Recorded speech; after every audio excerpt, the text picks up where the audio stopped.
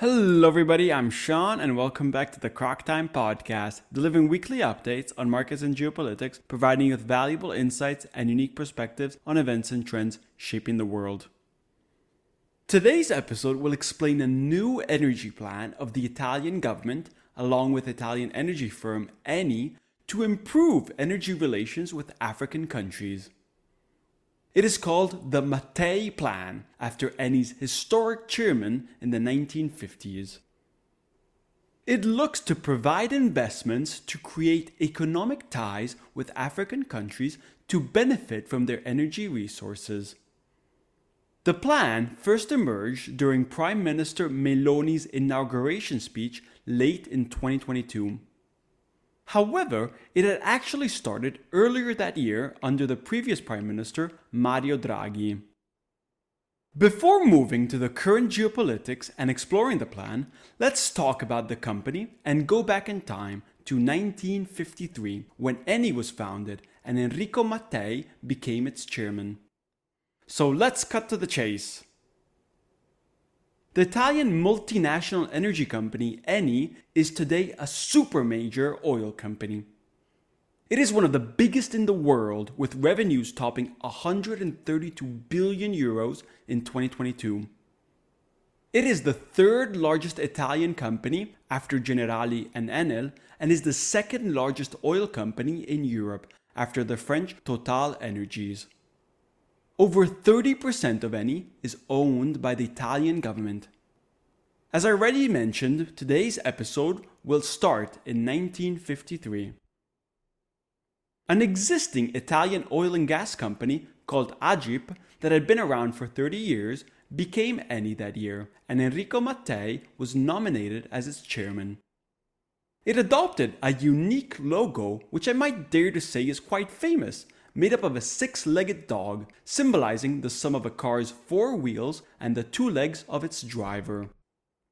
During these years, after the Second World War, Italy was experiencing very rapid growth, accompanied by an expanding population and increasing energy demand.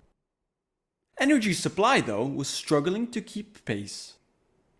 Mattei was committed to providing the cheapest energy possible for the Italian population. He was also driven by a strong ambition to make Eni a player on par with Exxon and Total, and wanted to expand abroad to international oil markets.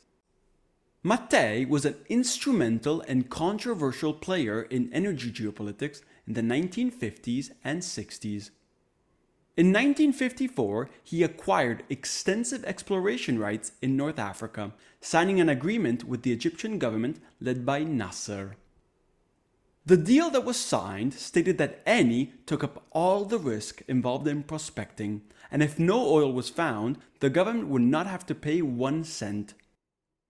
He made a similar deal with the Persian Shah Pahlavi and the National Iranian Oil Company. Mattei then forged strong agreements with Tunisia and Morocco. The deals differentiated Eni from other major oil companies by offering 50-50 partnerships to local energy firms. He was also the one that coined the famous term Seven Sisters, referring to the oligopoly of oil companies in the mid-20th century. Described as a cold, calculating individual and hungry for power, he traveled throughout the Middle East and the Eastern Bloc, forging deals with controversial individuals. In 1959, he visited Moscow, where he brokered an important oil import deal with the Soviet Union, while the Cold War was reaching its apex moment. NATO and the United States were furious and protested heavily, but to no avail. Mattei then publicly declared that the American monopoly on the international oil industry was officially over, while negotiating a deal with Mao Zedong's government in China. Mattei also got involved in independence movements against colonial powers, allowing Eni to take advantage of post-colonial bitterness. Algeria is the clear example of this, which ensured preferential treatment for his company. As a consequence of these controversial stances in political matters, Mattei made many enemies. It is believed that a far-right French terrorist organization opposed to Algeria's independence put a hit on his head. In October of 1962, his flight from Catania, Sicily, to Milan crashed under very mysterious circumstances. It was initially considered an accident, but later became a murder case. A famous journalist tasked with finding clues disappeared and was never found. Police officers and judges tasked to the case were also murdered. Everything around Mattei's death still remains a mystery, and the involvement of the mafia is widely speculated. I won't continue this story, but I think we now have a clear enough picture of Enrico Mattei and the company he was building. He helped turn Eni into an Italian powerhouse with global ambitions. The company became so big and strong that Italians call it the state within the state. Mattei helped the African continent maximize its economic growth potential while supporting Italy's growing energy demands during a period of strong growth. The story around its historic chairman also helps us better understand the name of Italy's new energy plan. So let's now fast forward to today. During the inauguration speech of Italy's first female Prime Minister, Giorgia Meloni, in late 2022, she mentioned a modern Mattei plan for Africa. In it, Meloni wants Italy to regain a strategic role in the Mediterranean. As Europe rethinks its energy policies without Russian gas, energy independence and supply are top of the priority list. Securing new energy sources for the Italian population is a key goal of Meloni's government. To achieve these objectives, the government is in fact leveraging one of Italy's greatest assets, Eni. Eni is a much bigger company now, with an incredibly strong international presence. It has been run by Claudio Descalzi, its CEO, for the past 10 years. He has been with the company for over 40 years now.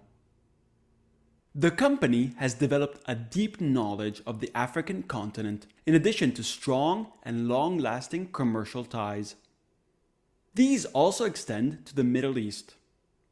To put into perspective just how important the company is, it is the biggest foreign energy producer in Africa, where it produces over 60% of its total oil production. The company is present in 14 different African countries. Its logistics capacities are almost unparalleled and guarantee stable flows of crude oil and gas to southern Europe. Since Russia's invasion of Ukraine, talk of a south-north axis for energy has been growing stronger. Descalzi has also been very vocal in this. The energy axis refers to connecting Africa's abundant energy resources with energy-hungry markets in Europe. For these reasons, any CEO is looking to strengthen energy collaborations with Africa and the Middle East. He has been extremely busy traveling to African and Middle Eastern countries with Italian prime ministers since early 2022. In April 2022, he accompanied ex-Prime Minister Mario Draghi in visiting the Republic of Congo, Angola, and Algeria. Eni is in fact developing 2 liquefied natural gas plants in the Republic of Congo and has many upstream assets in Angola, together with British Petroleum. Under Mario Draghi's government, Eni negotiated new supply agreements with Algeria and also planned to increase investments in Mozambique and Nigeria. A gas deal was also signed with Egypt in April of last year. Draghi and Descalzi also visited Doha and its ruling House of Al Thani. Eni and Doha's Qatar Energy then entered a joint venture to expand the world's largest natural gas project. In September of 2022, Descalzi met with Saudi Arabia's Minister of Investments and signed an agreement promoting cooperation between Eni and the country.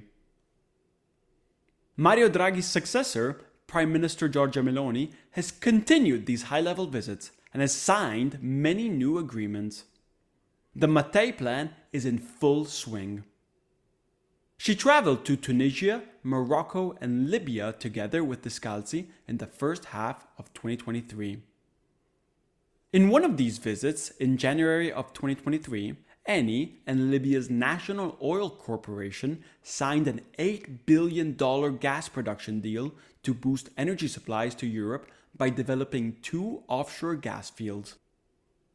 In April of 2023, they visited Ethiopia and signed an important energy cooperation plan. In recent weeks, in October 2023, Meloni visited Mozambique and the Republic of Congo. Descalzi, of course, was always present. Mozambique was once looked upon as the emerging energy powerhouse of Africa. However, violent jihadist groups in the north of the country have soured its energy prospects. Political and energy cooperation agreements were signed.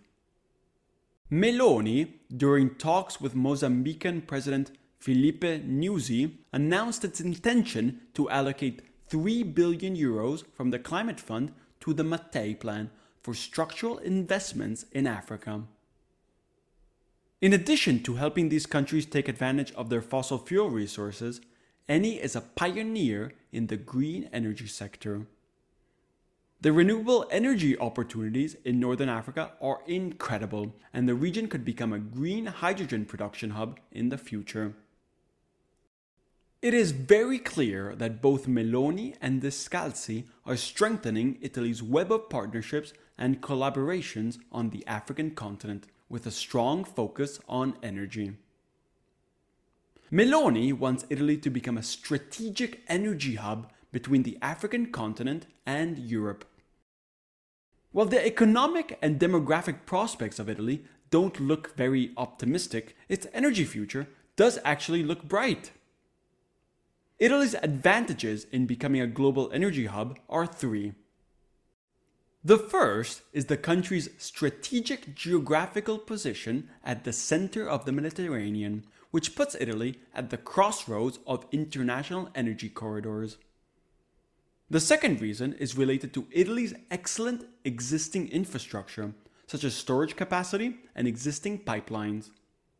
The country is also boosting its LNG capacity to take advantage of the upcoming boom in the market.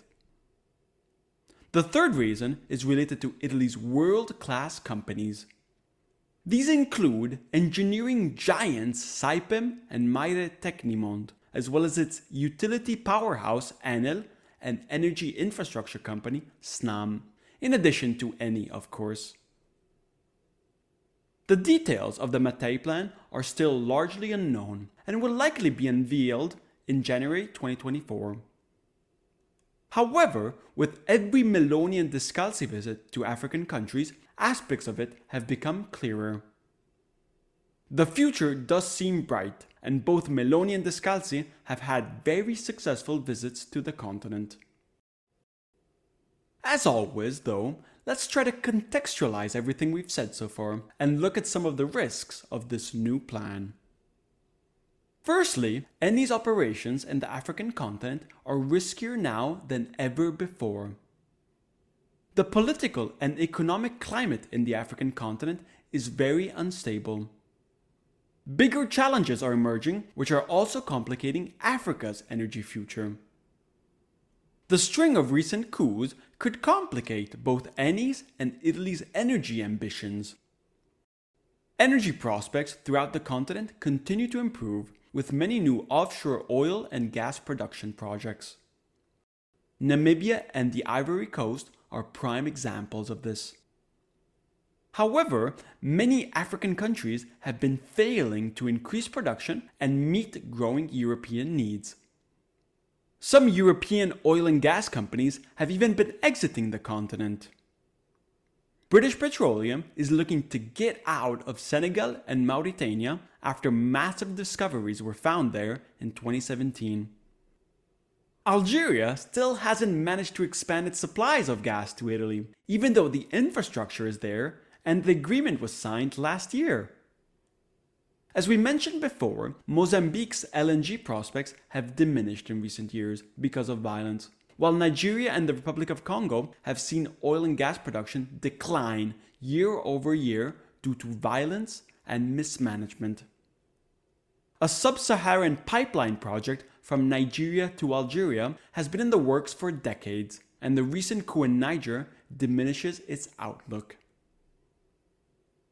A second key aspect to consider is whether the Meloni government is simply looking to decrease illegal migration to Italy.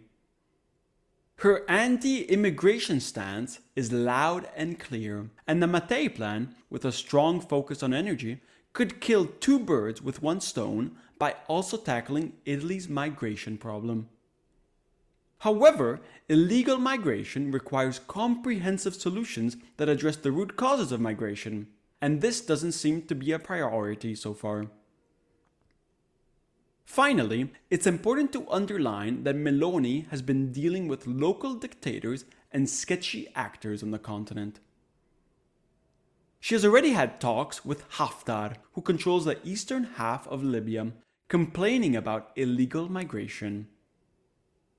Italy's dealings with the Republic of Congo's dictatorial president, Sassou Nguesso, are also very controversial. Italy's approach to Tunisia, which has been the migration hotspot, has recently failed. The signed agreements with its authoritarian president, Kais Saied, haven't worked out too well. Tackling Tunisia's fate will be decisive, as its prospects look bleaker than ever. Italy's broader geostrategic plans clearly involve Eni, given their experience and knowledge of the continent. The recent spree of deals and agreements in Africa are big wins for its energy ambitions. While France's influence in the region decreases, Italy could be one of the players to benefit most. Its economic incentives, extending from energy to defense, far outweigh those from other middle powers looking to expand in Africa, such as Russia. We will keep track of the Mattei plan as it goes forward, but so far so good, as Italy's moves have been very impressive. Thank you, and I hope you enjoyed this episode of Croc Time. Please leave a review and follow me wherever you get your podcast, and I'll be back next time with more insightful research.